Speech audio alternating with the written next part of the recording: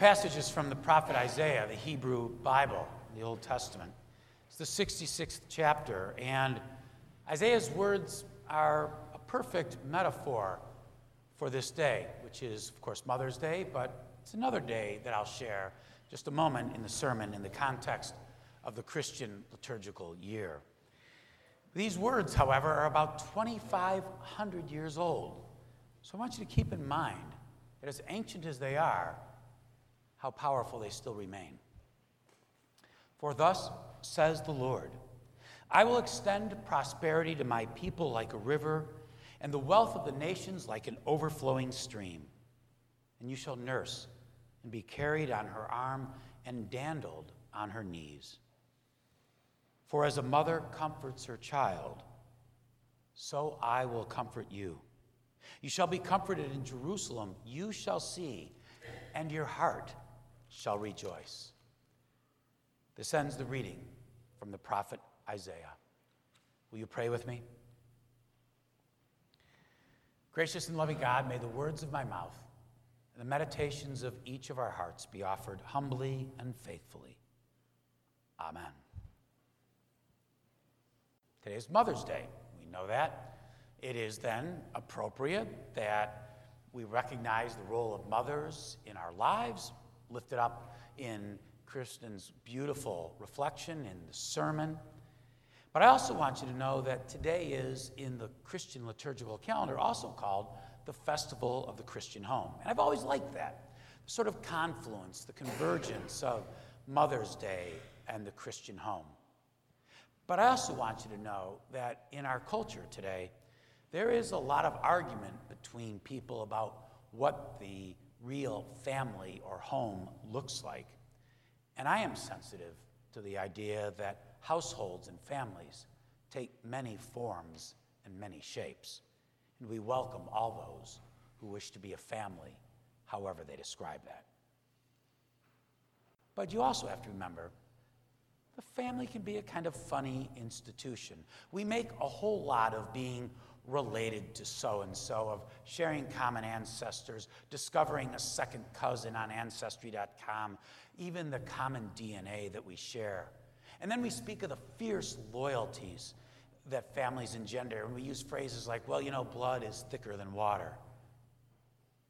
So as parents or as children, as brothers or sisters, we have bonds with other people that go beyond words. But families are complicated. And so as my friend once said about his family after asked, well, I know you said you didn't get along all that weekend, but do you usually get along? He said, usually. He said, but know this, we love each other. We really love each other. However, we are really glad to be able to go to our separate homes in separate states. On Mother's Day and the Festival of the Christian Home, I think it's worth remembering that in a culture in which having choices is almost viewed as a God-given right, it's interesting that we have such strong ties to people we did not choose. We did not choose who our mothers would be. We do not choose our families. And so I want to suggest to you that families, when healthy, none are perfect, but when families are healthy, they can reveal to us a glimpse of God's perfect love. Anna Quindlen, former New York Times opinion writer, about 15 years ago wrote, in the home in which I grew up, and in many homes I've observed since, she said, dads oftentimes build relationships while moms create an atmosphere. Now, whether you agree with her generalization or not, it's an interesting observation. She goes on to add that one of the gifts her mother gave her was that her mother was, by most objective standards, a good mom. Not a perfect one, she said, but a good one. And so in honor of her mom, who died when Quindlen was rather young, she said she tries to wake up each morning and be like her mom for the sake of her children. Well, that was written about 15 years ago, and then put it in reverse about 2,500. And it's telling that in Scripture, and for the roughly 2,500 years of the Judeo-Christian tradition, that the best description people of faith have for God is to imagine that God is like a loving parent. Isaiah says, God will comfort us like a mother comforts her child. Now, I do understand, that for some people, and there are myriad personal reasons, but for some people, the image of God as a loving parent doesn't work for them. But for many people, and for 2,500 years of our faith traditions, our attempt to explain the inexplicable, to describe the indescribable God, is to say that God is like the unconditional love and the forgiveness of a parent. And for those who are lucky enough to have experienced that along the way, to have experienced a moment of unconditional love, according to Scripture, you have glimpsed in that imperfect love what God's perfect love is like. And there may be nothing more important in life than to realize through all the bumps and bruises that life's journey brings that in the end, yes, of course, we are loved by God, and that is important, but we are also loved by imperfect people who love us despite our imperfections.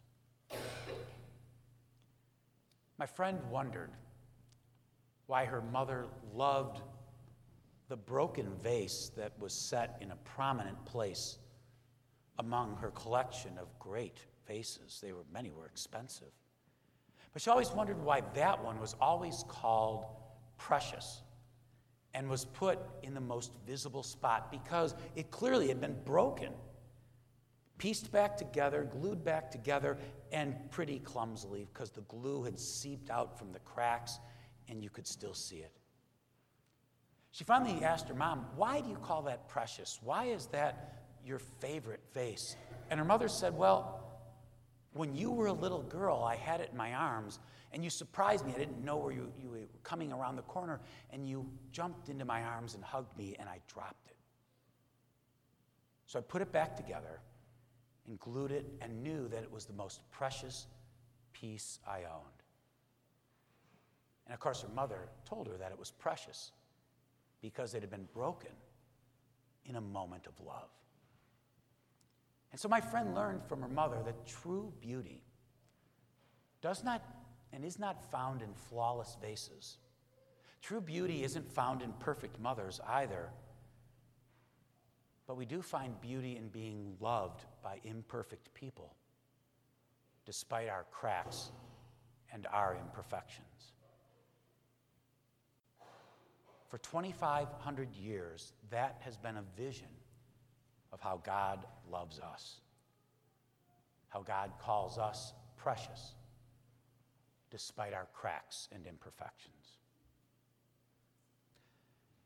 But loving each other and being loved by God goes hand in hand. It was just 2 or 3 weeks ago that we were gathered in this sanctuary for Maundy Thursday, a wonderful and beautiful and poignant service that if you've never been to, you should make a part of your Holy Week.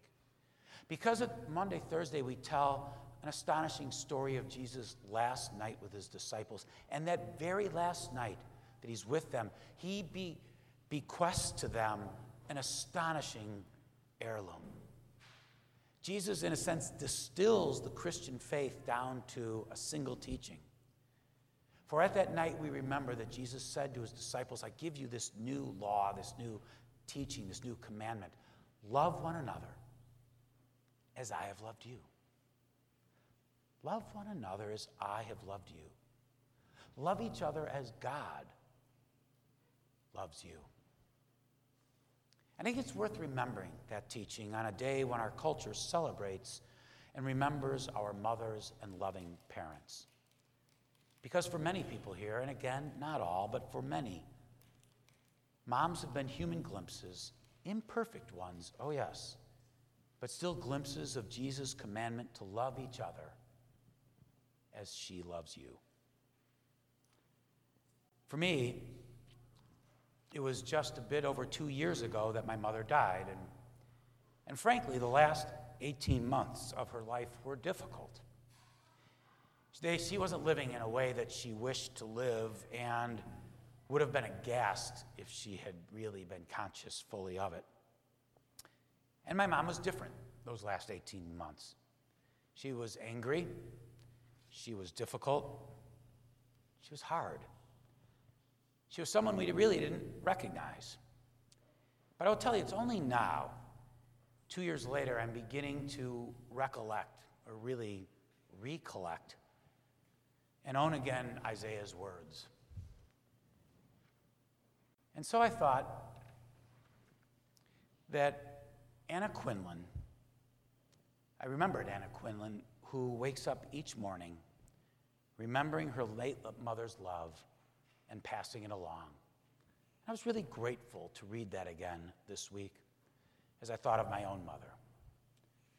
And then there's my mom. There's Isaiah's words. And there's New York Times writer Anna Quinlan. And what the three of them reminded me this week is that apparently some things never change. Anna Quinlan wrote what she wrote about 15 years ago. Isaiah inked his words 2,500 years ago, and my mom died just over 2 years ago. But there is a thread that stitches their stories together.